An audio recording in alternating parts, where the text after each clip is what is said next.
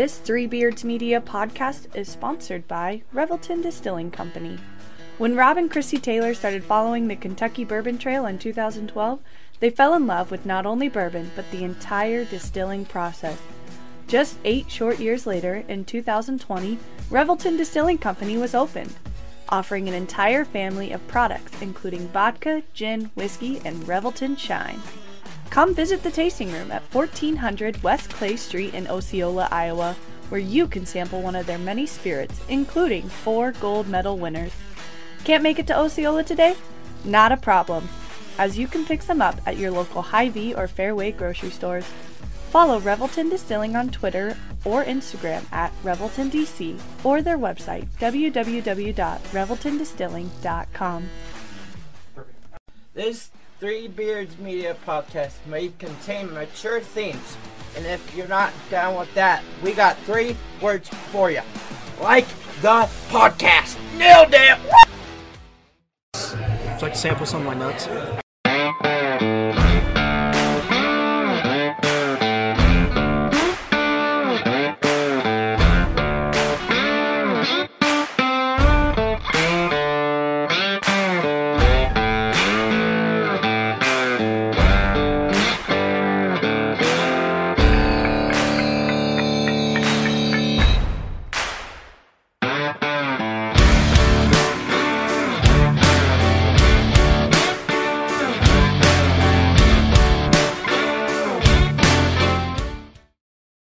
Welcome to a new episode of Old Man Strength. I am your host this time. We're going to switch things up.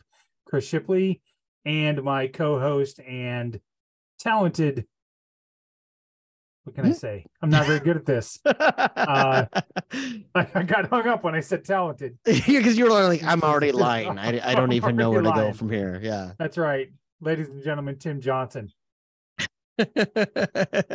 Well, thank you, Chris. That was you almost made it through that without laughing outright for calling me talented, but I very much appreciate it.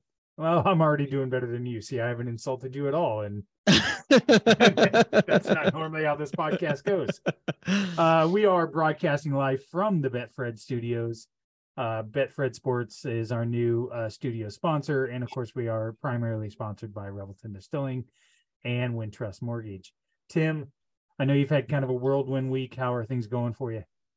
Things are crazy. New people at work to train, some kind of personal family things going on. I'm trying to buy a house. I don't sleep.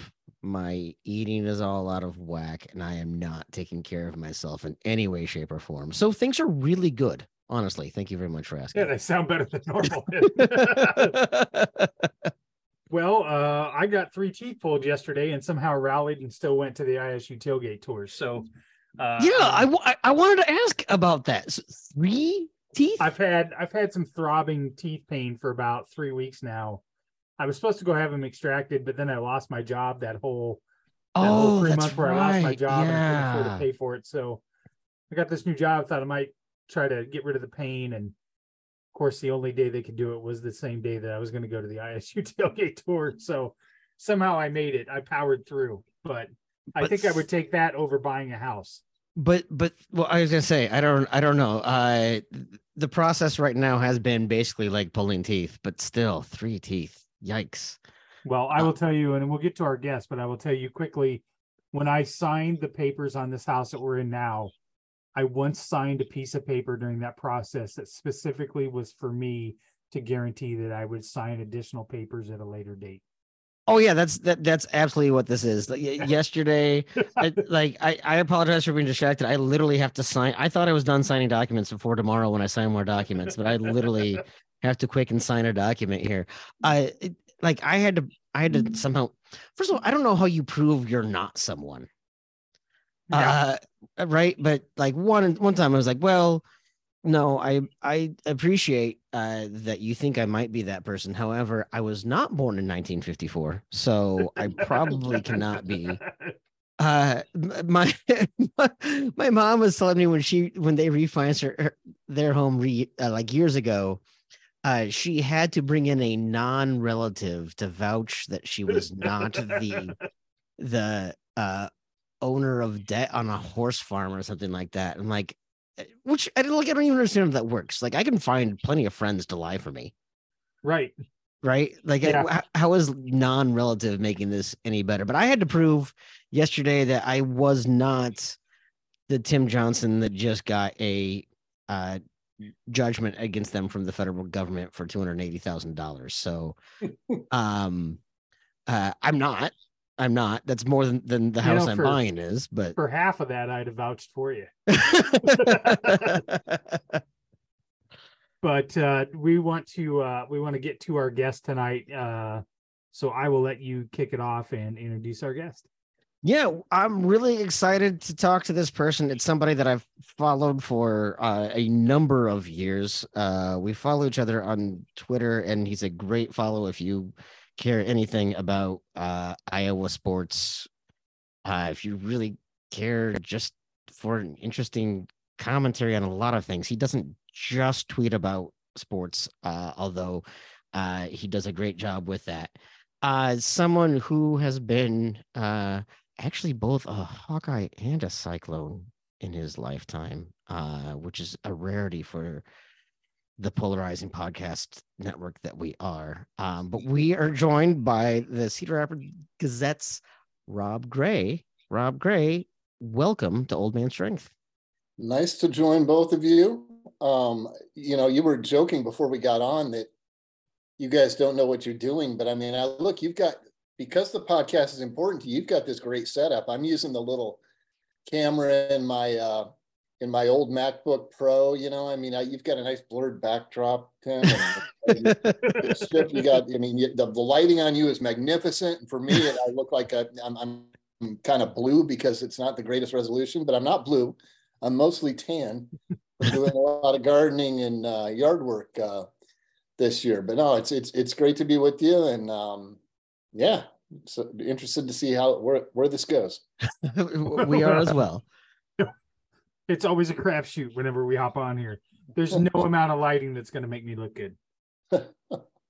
So, yeah, Tim gave you a brief introduction, but why don't you, for listeners and watchers that aren't familiar with some of your background, why don't you fill in the gaps? Yeah, so I'll do the thumbnail from beginning. I was born in Ames, Mary Greeley Hospital. So was my wife, incidentally, but I didn't meet her until I was 33. Oh, wow. We have 2 kids now, and we live in Ankeny, but born and raised in Ames. My mom went to Iowa, and my dad went to UNI, and you know what that means. Grow up as a Hawk fan. So, but I like being in Ames, I like the Cyclones, but it was kind of fun being the one guy who, 80% was against. So whenever Iowa won it in football, that was a lot growing up at a certain age and beyond, to be the guy to rub it in their face. And then, boy, if they, got us one in men's basketball, they'd rub it in my face, and it was kind of fun. But, now I'm certainly technically not a fan of anything. I like to say as sports writers, we root for A, fast games, and B, generally, you generally want the teams you cover to have some measure of success, because it's no fun when you're writing the same story about what went wrong. The future possibilities tend to open up and all of that. So had some good runs with Iowa State in recent years, but I started out the Des Moines Register right out of late getting my journalism degree after I'd gotten a broadcasting and film degree at Iowa, hence the Hawkeye, then Cyclone. I got the journalism degree from Iowa State's Greenlee School, and I went straight to the Register. They kept me on mostly for features. I covered just about everything I could there. If you want to look at a modern analog for this old man, it's Tommy Birch probably. And I just burned out. My kids were young. 2010 layoffs had started. I learned how to garden, frankly, because of an unpaid furlough. So I have an unpaid furlough, which sucks. But I was like looking in the backyard. We had a couple trees. I'm like, maybe I could plant a flower or 2. So now I'm an avid gardener. So I got something out of that. But left the Register on my own terms. Went to the Gazette for a while, tried PR, did not work with my personality, and went to Cyclone Fanatic for a while. I have a great relationship with Chris and Jared and Connor and Jackie and so many people over there. And then it just worked out that a move back to the Gazette would work out, would be best for me in terms of getting more full-time outside of the football season. And yeah, write for the Gazette, the Lee newspapers of Mesa City Globe Gazette, you know, Waterloo Cedar Falls Courier, Quad City Times, and some of those. And it's been fun. So I don't know. I mean, talk about a lot of crazy things I've done in my life, and maybe we'll get into that. But that's kind of the thumbnail sketch of me as a lad, all the way up to me as now a 23-year vet in the sports writing business. So what made you decide right after getting your film degree that you wanted to get a journalism degree? What did not make me decide, it took a while. Okay. What made me decide is I was really into film. And so I was acing. I almost flunked out of Iowa, by the way. I partied too much the first semester. And probably the first 2 years probably. No, you partied too much all semesters, Chris. Let's be fair. No. First 3 semesters, then I straightened up. You didn't know you were going to graduate on the way to graduation. That is a true story, by the way, Rob. True story. Well, I'm going to go ahead and believe it. But anyway, yeah. I really just was a party maniac, and I couldn't get my GPA up enough to get back on track at the journalism degree at Iowa. And again, film had always fascinated me, and I did everything. I did all the European film, the silent film. I mean, I could break down film in so many ways, tedious and how would I put it, hoity-toity or highfalutin ways, and boring, just probably infuriating ways to the layperson. But once I was done, I'd been in enough of those classes with a lot of, frankly, what I thought were pretentious people. I'm like, holy crap. If I want to keep doing this, I got to move to LA. I don't want to go to LA. I have no desire to go to LA. And since my sister has moved there and she's married to someone in the industry, and I love going to LA, but I was like, I'm not doing that. So I bummed around, did some painting jobs, just saved some money, went to Europe, taught English in Prague in the Czech Republic, did a lot more partying there. Some of the best months of my life in terms of fun, and backpacked in Central America for 2 months, and just was really kind of trying to find myself by challenging myself in different ways. I'd never been out of the country, and that completely changed who I am. Being exposed to other cultures, whether European is close enough to us, but being the fact that it was Central and Eastern Europe, it's not like I was walking around London. When you're talking Prague, you're going to Budapest at times, Bratislava and Slovakia, etc.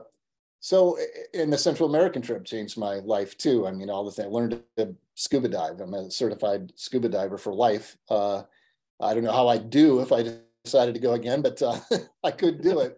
And I kind of found myself in that, well, I got to do something with my life other than travel, because painting and traveling isn't going to probably lead to the type of existence that I want long-term. And I was able to get in at Iowa State with basically a year and a half to go because of all the classes I'd taken at Iowa, including above and beyond. The upside for me being a partier and having terrible grades the first year and a half or 2 years is by the time I was done, I had to take so many extra courses. I almost had enough to have a master's in film study. So I'd done a lot academically, and I learned how to be a 3.5 student, more or less. And that's what translated to Iowa State, and graduated from there, and was fortunate to get placed at the Register by now retired Mark Witherspoon, who worked at Iowa State for a long time, a longtime guy at the Dallas Morning News. Got me set up there, and away I went, and all those other stops. Long-winded answer, but I wanted to fit in a little bit of the other stuff to say. It was not an A to B transition. It was a lot of meandering, wandering, and a lot of fun, but a lot of sobering experiences too, to kind of sort life out. Yeah, that wasn't long-winded at all. That was amazing. I had no idea you would kind of live sort of the most interesting man in the world lifestyle for a little bit there. I had my moment.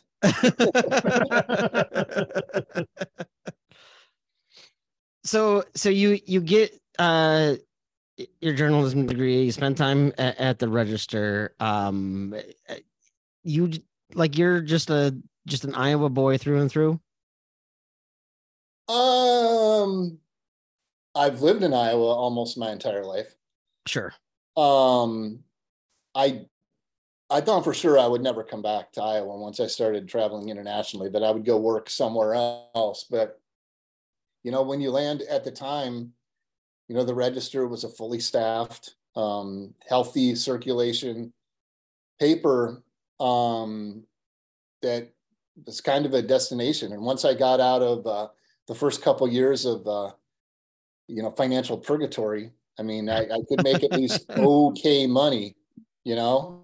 And in this industry, okay money is great money compared to most others. So then I met my wife on RAGBRAI.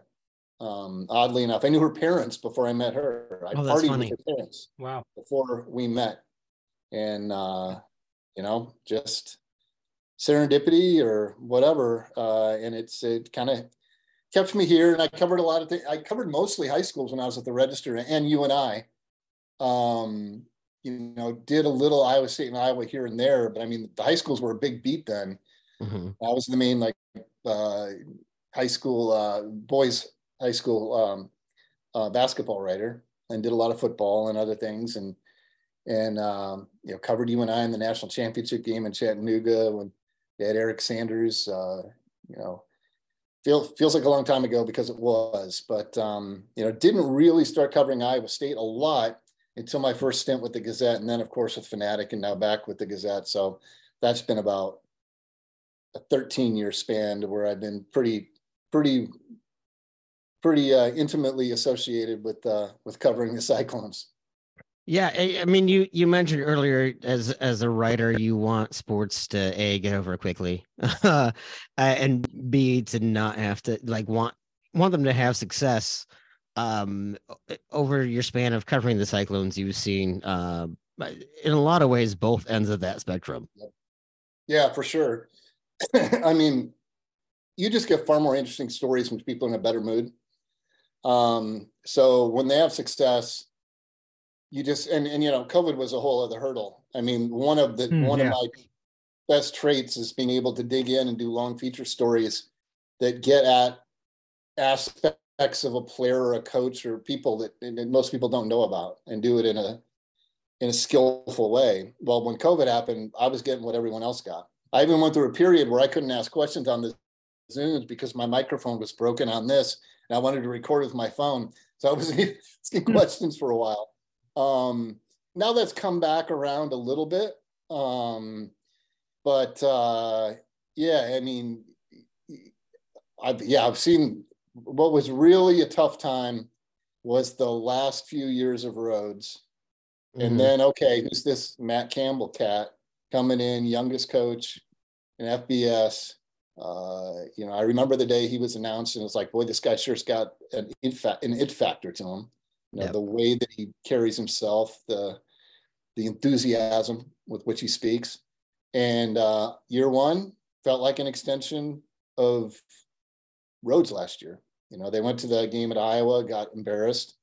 I know Campbell let them know about that a little bit, but I feel like that first year of Campbell was kind of like a year in which they figured out, A, who do they want to keep in this program, and who do they want to jettison? Yeah. And who can they possibly build around? What type of culture can they build based on, you know, Rhodes built a great culture, but at the end it was frayed. And it wasn't just because of the losing. I mean, the depth was never there, obviously. And that's the most amazing thing that's happened under Campbell, that they have depth at all positions.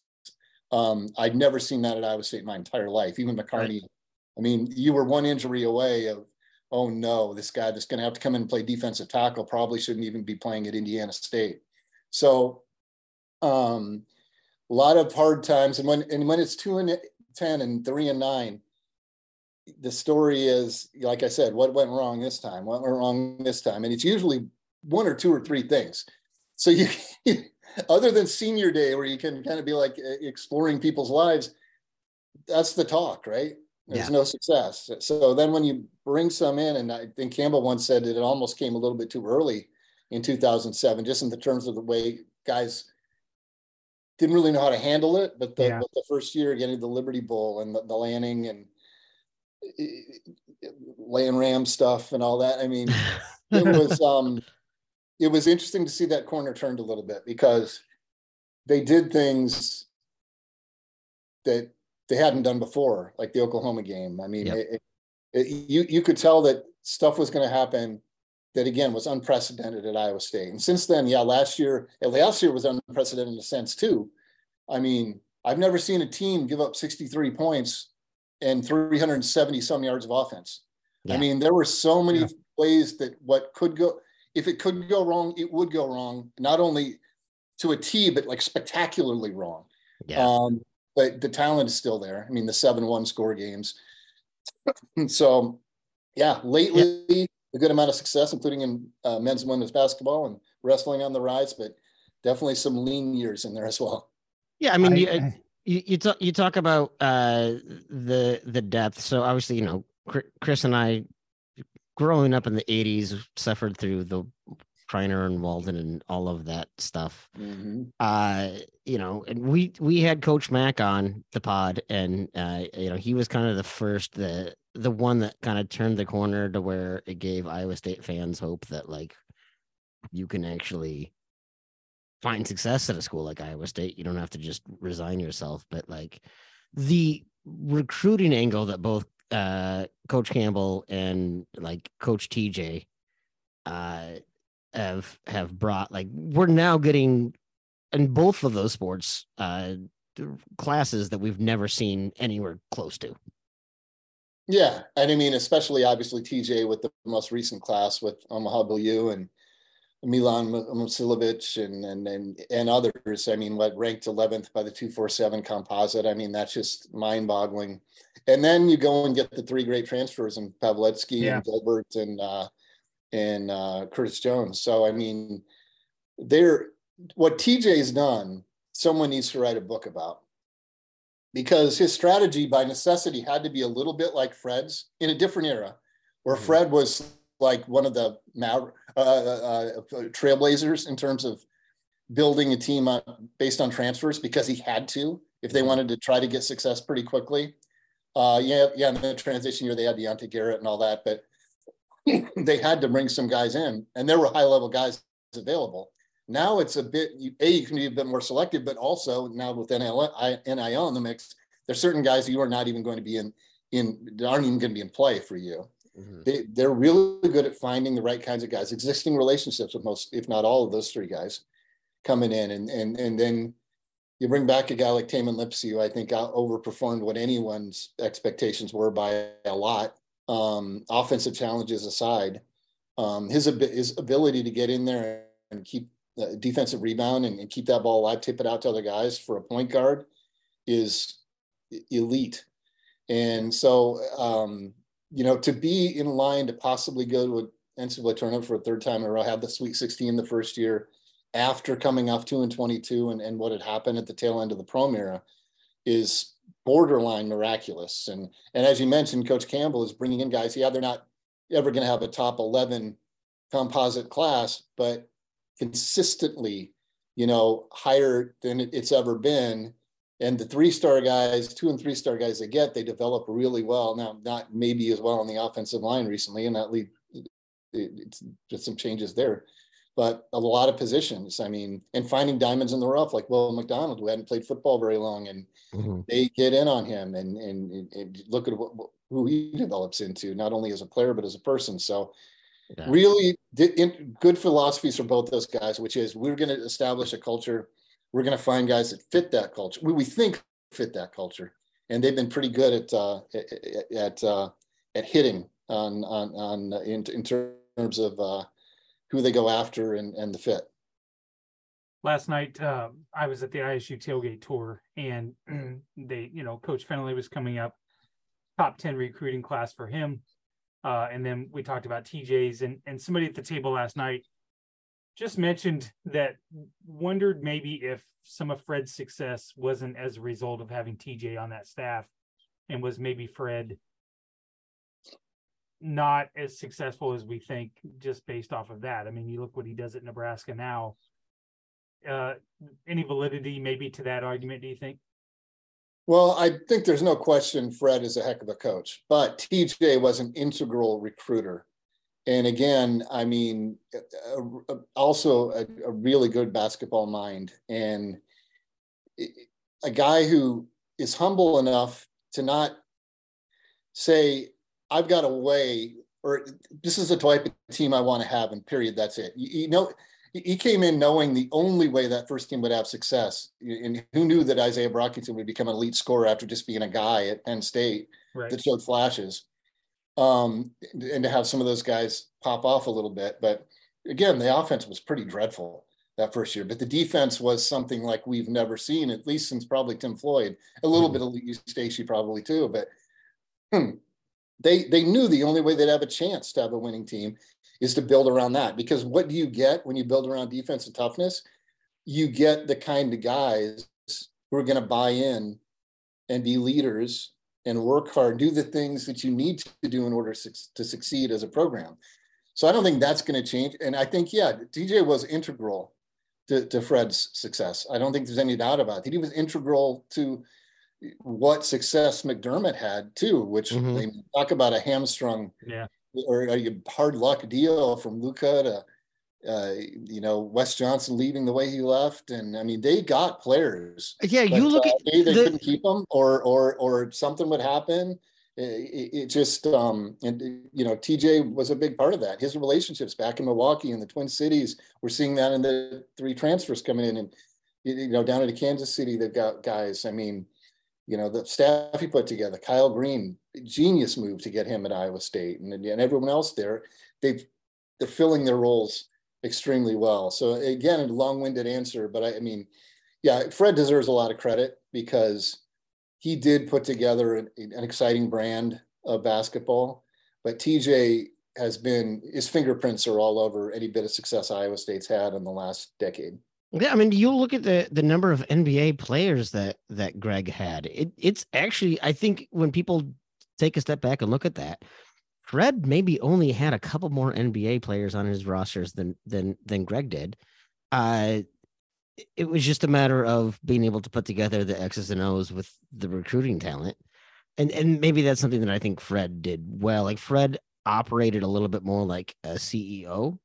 In that, I get the right people in line, I get the right, staff in line, the managers in line, and the employees in line, and I show a vision, and we're good to go. Whereas TJ is more like a, general manager, like diving in type of thing. It's very interesting to see a little bit of Greg and a little bit of Fred and TJ, and I think also just his demeanor is probably the funnest thing to me because he never looks happy, which is the best thing about him. Yeah. Never looking satisfied is the epitome of a good coach, I think. Well, the best thing is, I mean, Fred has a great sense of humor, by the way, if you ever saw it on display. I mean, it's kind of offbeat. I was good friends, or I am, but I haven't seen him in a long time, with his older brother, Steve, who graduated the same class, who's a heck of a baseball player. We both enjoyed kind of offbeat sense of humor. And I think Fred's got that a little bit. TJ has a lot of fun when he'll deadpan. I was at a press conference and I said something like, what does it mean, to do something at a school like Iowa State or something, it just kind of I don't know if I was inelegant. It was inelegant how I put it, and TJ just kind of looked at him. He goes, "What do you mean a school like Iowa State?" As far as I'm concerned, there's no school like Iowa State, and that's why I love it so much. And then he went into the answer, and he'll do stuff with Eddie Peterson, the 50+ year Register reporter, giving him a hard time a little bit and having fun. So he has that, I see the crossed arms and the scowl kind of thing going on. But I think he definitely has a wry sense of humor underneath that veneer. Yeah, I just love the fact that the men's and women's basketball program has a father-in-law, son-in-law dynamic. Like not in-law, but I mean like player, like dynamic. You know what I mean? Like he's literally married to a player that played for Bill Fennelly, so he's got that this double, like it's so fun because we've had Bill on the pod, and to me, Bill is the most elder statesman of all Iowa State coaches in every way. He's had this super long career, this super long, level of success, maintained level of success. And he took over when like Iowa State had like 5 players on the program, and what he's done and how he's maintained it. And there has to be a part like where TJ is like the hot name and everyone's talking about him and all these things, but he probably still always has to kind of look up to Bill in a certain way. Because he's he's married to one of his former players, that like he's probably always kind of looked up into a certain way, that he probably has to have this, as confident as he can get. He has to be like sheepish about like all of that, and he still knows where he is in all of those things. Yeah, I mean, for sure. I think there's a very good. I hadn't even thought about that. Obviously Allison, TJ. Yeah, then Bill, of course, has been there. I mean, my favorite thing about Bill, just as an aside, is A, he's very funny, and B, he will trot out the same story again and again. And he doesn't care. And it might be coming, but you might get a second wrinkle after that. Like the one about he has the framed stat sheet from his first game that he is, and whatever the attendance was, just a sparsely attended game. Mm-hmm. And always to remind him, of where it started there, and the stories of him going out to all these places saying, "Hey, what's it going to take to get you guys? Here's some tickets. Hey, you want to come watch us? Come watch, give us a chance." I mean, he had to be a salesman as much as a coach, and I think that deepens his love for the place, which obviously, like the process, loves him back as well. If you love it, I mean, his record speaks for itself. And I don't tell you how many times when I had to write on deadline. Now that deadlines are so early, I don't have to do a whole lot on deadline anymore, where I'm working quotes in anyway. But that guy saved a decent story because I knew I could just say, Bill Fennelly narrowed his eyes and cracked a thin smile or something about blank, and then you could set a scene that puts people there, and he'd give you the greatest quote, and you could just slap the score in there, and you're off and away, and you could do your story like that. I used to always say that any sports writer during the Johnny Orr era didn't have to do like any work whatsoever. Yeah. Johnny probably could have done the same thing. Right. Some zinger. Like Johnny Orr, all you had to do was say, "So, coach, tell me," and stick a mic in front of him, and you would have had an entire series with the quotes. I think it just is a testament to Coach Fennelly when you hear people like Dan McCarney, who was on the pod, say that there should be a statue put in there for him. TJ, the way he speaks about him.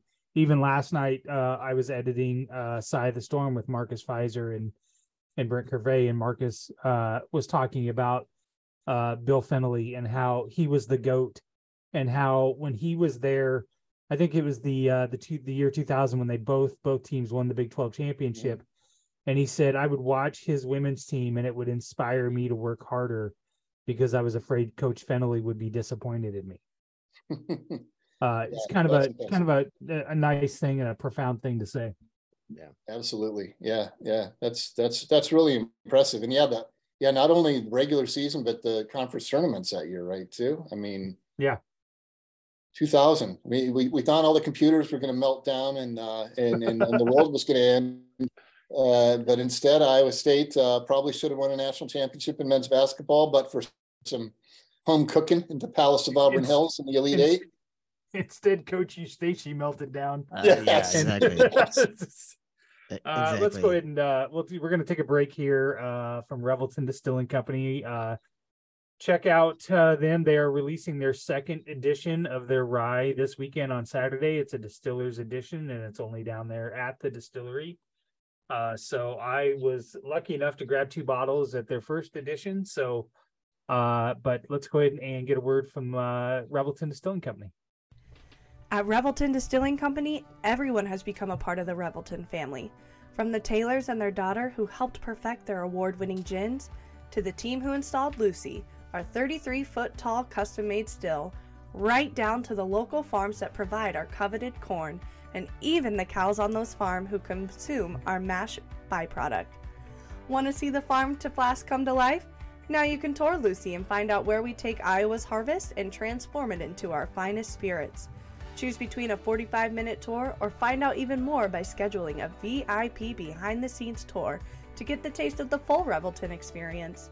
You can visit them at 1400 West Clay Street in Osceola, Iowa, or find all of Revelton's award-winning spirits at any local grocery or spirits retailer.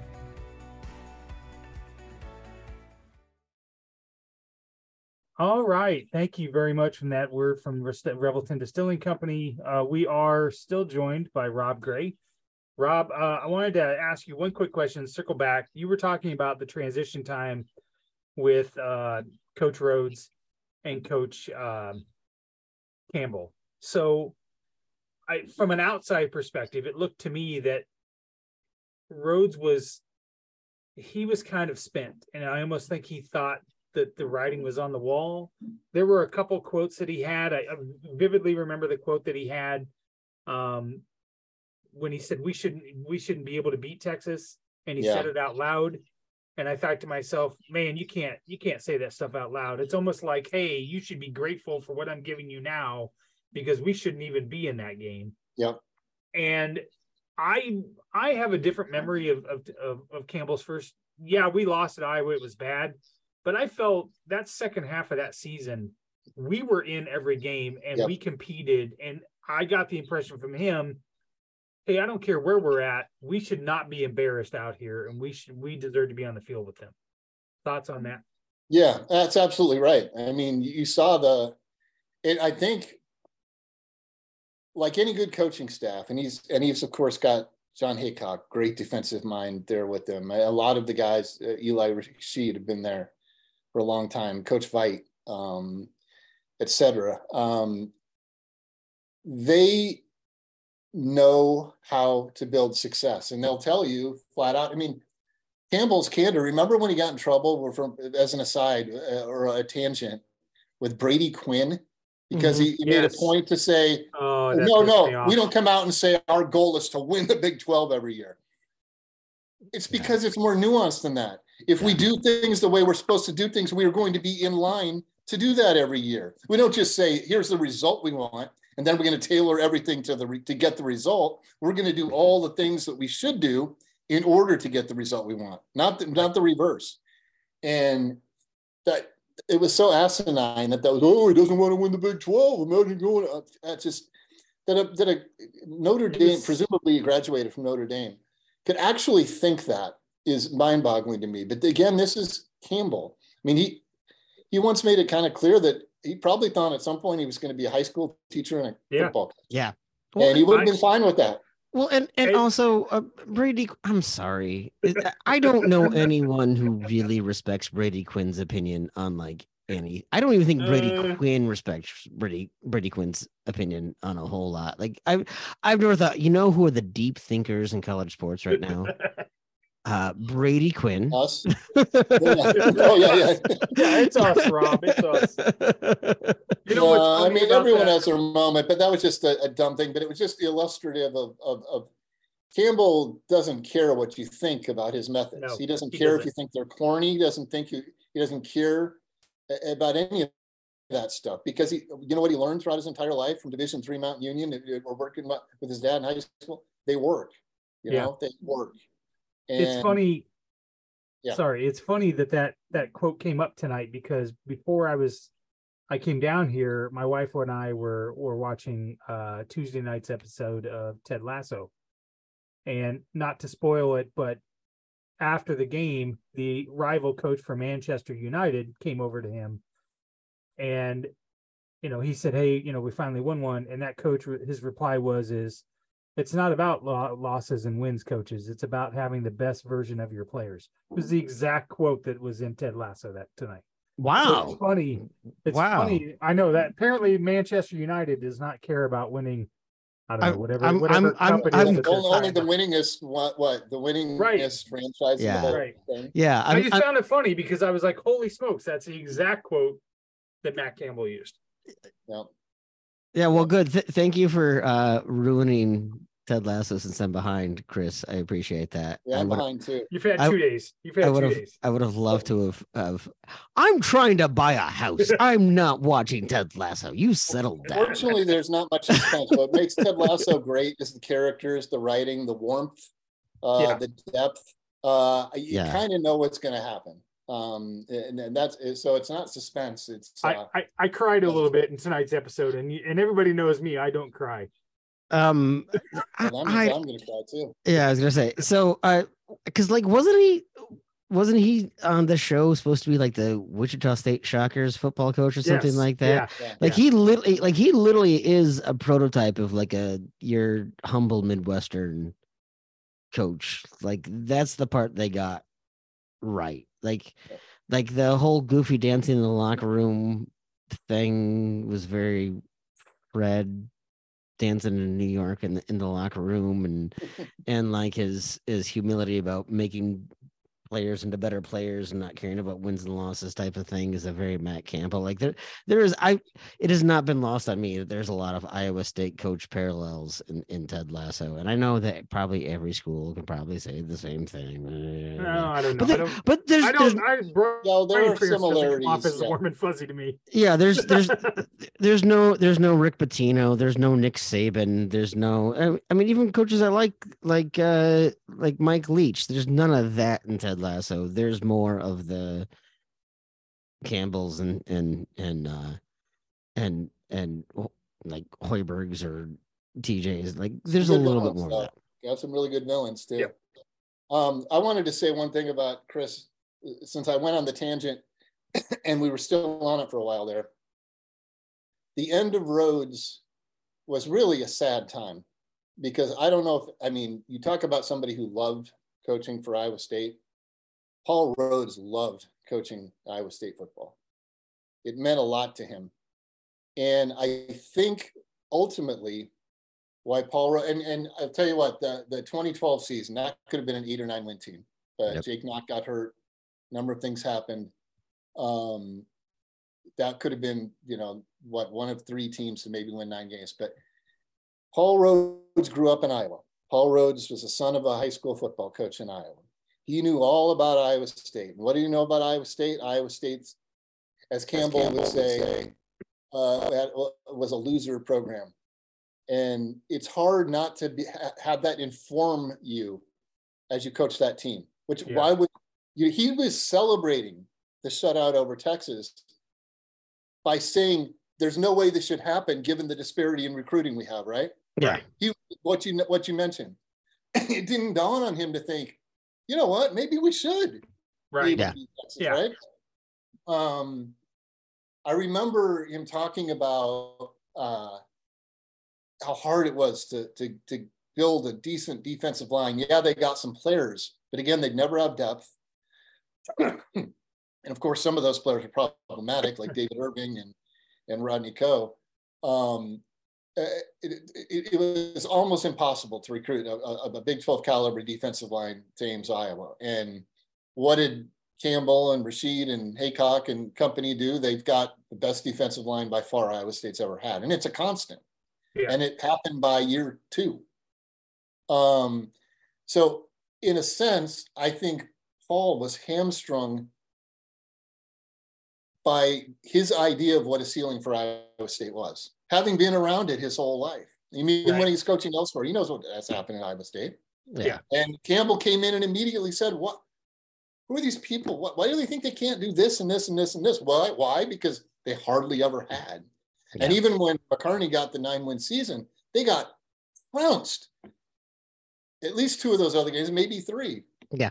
I remember that Oklahoma game. They were down like 28-0 in the first quarter. It was like, hey, Yeah, I was talking about that. Like that first one, I still call it Copper Bowl, even though it was the Insight Bowl that first year. I still call it the Copper Bowl because that's what it was before then. But then they still lost to Oklahoma like 55-10 or something like that. Like something silly. Like I would rather have, like, for an Iowa State fan, I would rather have like a 7-win season where we're competitive in every game than a 9-win season where we beat up on like Kansas and at that time a bad Baylor team.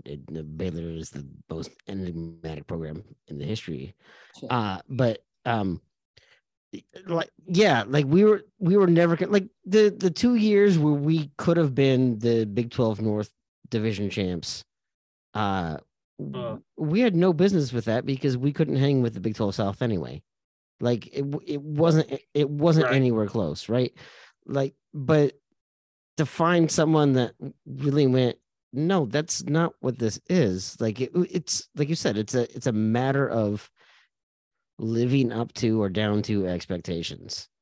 And as much as I'm reticent to compare a young guy who is younger than me and Matt Campbell to a guy who is older than Jesus and Bill Snyder, I think they kind of are cut from the same cloth in that they just say, I don't care where I'm at. I don't care what the history is. I don't care that I'm in the middle of nowhere. That's not how this works. You don't have success because you're in. I mean, look, I live in Minneapolis. The fact that the University of Minnesota teams are so piss poor in so many sports, like Iowa State should never out recruit Minneapolis in anything. We have a billion more things to do than Ames. Mm-hmm. But think about how many players, like in basketball, who have been recruited away from Minnesota. Royce White, Gabe Kalsher, all these players. I mean, Jake Sullivan even got recruited away from Minnesota to Ames, Iowa. That's not about what you do in your off time. That's about what you do in your on time. And your on time is practice, and it's about culture, and it's about all of those things. And Matt Campbell is just so good at that. Yeah, he is. I mean, you see it in his players. I mean, really, in each of the past 2 seasons, you could argue the things that he hangs his hat on, detail and all, and doing the little things, they have done poorly in those things, especially last season. Yeah. And certainly, I would obviously you would say underachieving from a result standpoint in Brock's final season, where the close losses mounted up a bit, and they couldn't get out of their own way on special teams a couple times and things like that. But people think that that's indicative of some sort of, I mean, you have runs of bad luck, and who knows that you're going to have to rely on a true freshman kicker because your offense sputters every single time you get in the opponent's red zone, and he's got to hit pressure kick after pressure kick.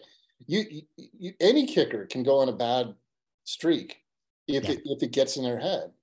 And, Rob, I live in Minnesota, so that means I'm a Viking fan. So which means I understand. That means I understand a very good kicker getting in their own head in a crucial situation. Yes. I get that. More than one. Or a whole franchise. Yeah. But I know. But like that's the thing. Like people always talk about Matt Campbell being the hot name because he can coach. He can go coach here. He can coach there. He's going to be every 30 minutes there for a while. It seemed like he's going to go to this place. He's going to go to that place. The only franchise at this point that I'm worried that Matt Campbell is going to go to is the New York Jets, because apparently that's like all Cyclones at this point. Right. Let's go ahead and take our real quick break for Wintrust, and then we've got about 10 minutes left. I want to give the Wintrust question of the pod, and then we will hit the Steph Copley segment, and then we will let Rob go. So we're going to hear from Wintrust right now. Are you in the market for a new house and unsure of the mortgage process? Want to know that you have someone looking out for you? Kyle Lehman from Wintrust Mortgage is a down-to-earth, knowledgeable lender who can be there for you in your corner. He can work with you in any of the 50 states and is just what you need to expand your home search. Kyle will work with you through the entire process with little to no work from you. Take the worry of the mortgage process out of the equation so that you can focus on looking for your dream home. Contact Kyle at www.wintrust.com/Kyle-Lehman or call him at 515-473-0546. All right, we're back, and we are now where we're going to ask Rob Gray our Wintrust question of the pod. And Tim, I will let you take it away. All right. So, Rob, the question that we ask all of our guests, you've got a DeLorean and you can travel back in time. And you can go find Rob Gray from 10 years ago. What advice are you giving that, Rob Gray? Let's see, 10 years ago. See, I'm already old still. It's not fair. Oh, well, then we can go 20 years. Where? We can go 20 years. We can go where? Yeah. Okay, let's go 20. I just had my 20th wedding anniversary. So congratulations. I appreciate that. Wait, then 20 years ago or now? Jesus, how old? Say if where did that John C. Reilly get? You know, if I could, because if I could go 16 years in the past, I would have told Tim. Oh boy, is it 17 years? If I could go 17 years in the past, no. Anyway, been a long time. No, 20 years ago is when I got married. Jesus, how did I know this? Go nuts. Rob, you and I got married the same year. Nice. Yeah. Oh, well, you're still married, so that's different. I was married. Oh well. First, I will say you're not going to believe some of the shit that's going to happen in this country and world. Be ready. Love your loved ones. Know yourself.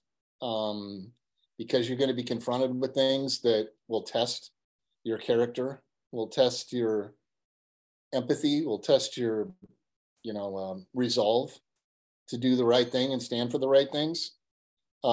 Steadfast. And second of all, I would say, you might not know this for sure, but you're going to be fortunate enough to be the father of a daughter and a son. And, be good to them, learn, pass along the good things your parents did for you and try to ditch the ones that you remember didn't always make you feel the best or didn't serve you as well. And, I think that's a pretty standard one, but I mean, another one is just, you gotta, don't be afraid to be who you are. Sometimes it doesn't pay to be vocal or out there, but you've got to stand for something and you've got to believe in something.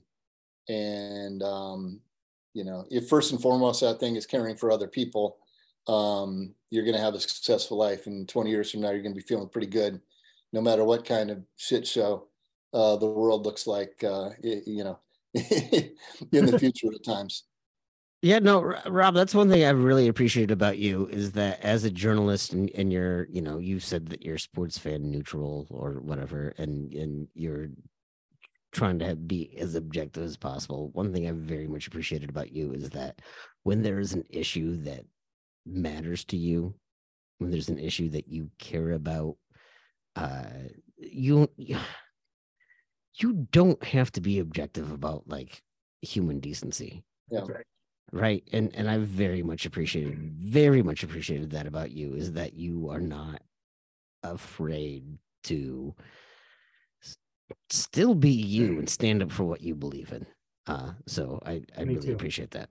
I agree. Well, I appreciate that a ton. And I appreciate that from you guys too. I mean, me having been in more of an institutional type media setting, right? You guys have built your network from the ground up, which I'm very impressed by. But I kind of feel like picking your battles is important because we're at a time where you're not going to convince the people who don't who believe certain things. Sure. You're not going to convince them of anything. So I tend to stay out of the frame. I usually get a boiling point on something, and I just have to bend it out a little bit, but I try to do it as constructively as possible. I've had my moments in the past where I really kind of let it fly, and that doesn't do anybody any favors. Yeah, people who agree with me like it. People who don't agree with me threaten me in my DMs. That's mostly people who I would never know or meet too. Right. That's it. Yeah. And that's not really worth it. I think it's about how you live your life, not online, but in real time. And that's the big thing for me. But yeah, there are times where I feel like I've got to say something. I'm going to say it, and I'm not going to shy away from it. And that's how it is. But no, I appreciate how you guys put yourselves out there as well in the same vein. Well, in the spirit of that, we'll quickly do this last segment, which is sponsored in part by Steph Copley, because when Steph Copley was on our pod, she famously told Tim to shut the fuck up so she could say something. And I decided that was a great segment. And so we asked that people go donate to the Young Women's Resource Center in honor of Steph. And this is where Tim and I shut the fuck up, and Rob, you get to say whatever you want. Hey everybody, it's Steph Copley, the woman behind the STFU segment on the Old Man Strength podcast. When I told the guys I wanted to sponsor this segment, they recommended that I make a charitable donation instead, so that's what I did. I chose the Young Women's Resource Center in Des Moines, Iowa. They're a nonprofit that supports, educates, and advocates for girls and young women ages 10 to 24. Their whole goal is to make sure that these young women become strong, self-confident, and successful. And if you know me at all, you know that aligns with my goals as well. If you're interested and would like to donate, check them out at ywrc.org and donate today. And remember, don't forget to STFU and listen every once in a while. Thanks. Well, what I want to say right now is might be a little bit disappointing. My Celtics are kicking butt, and I think they've got a real chance to be the first team to come back from down 3-0 in the NBA playoffs. Get it back to Boston for Game 6. I'm stoked. I couldn't have been more disappointed in how soft a team they were throughout the playoffs and the first 3 games of this series. Still lots of time left, though. They've blown 20-point leads against the Heat in fourth quarter last year a couple times, so we'll see. But fortunately, since I don't cover the Celtics ever, and I don't think I ever will, I can be a fan, and I'm enjoying it because I was a fan with my dad back in the great 80s Celtics era, and it's just a lot of fun. I don't know if that's what you were looking for, but I had to give a shout out to my Celtics because, again, I thought they were dead in the water. They still probably won't do it, but it's exciting to see them show some fight. That's what I got to say. We'll take it. It's much better than Andrew Downs when he talked about how great Fran McCaffrey was.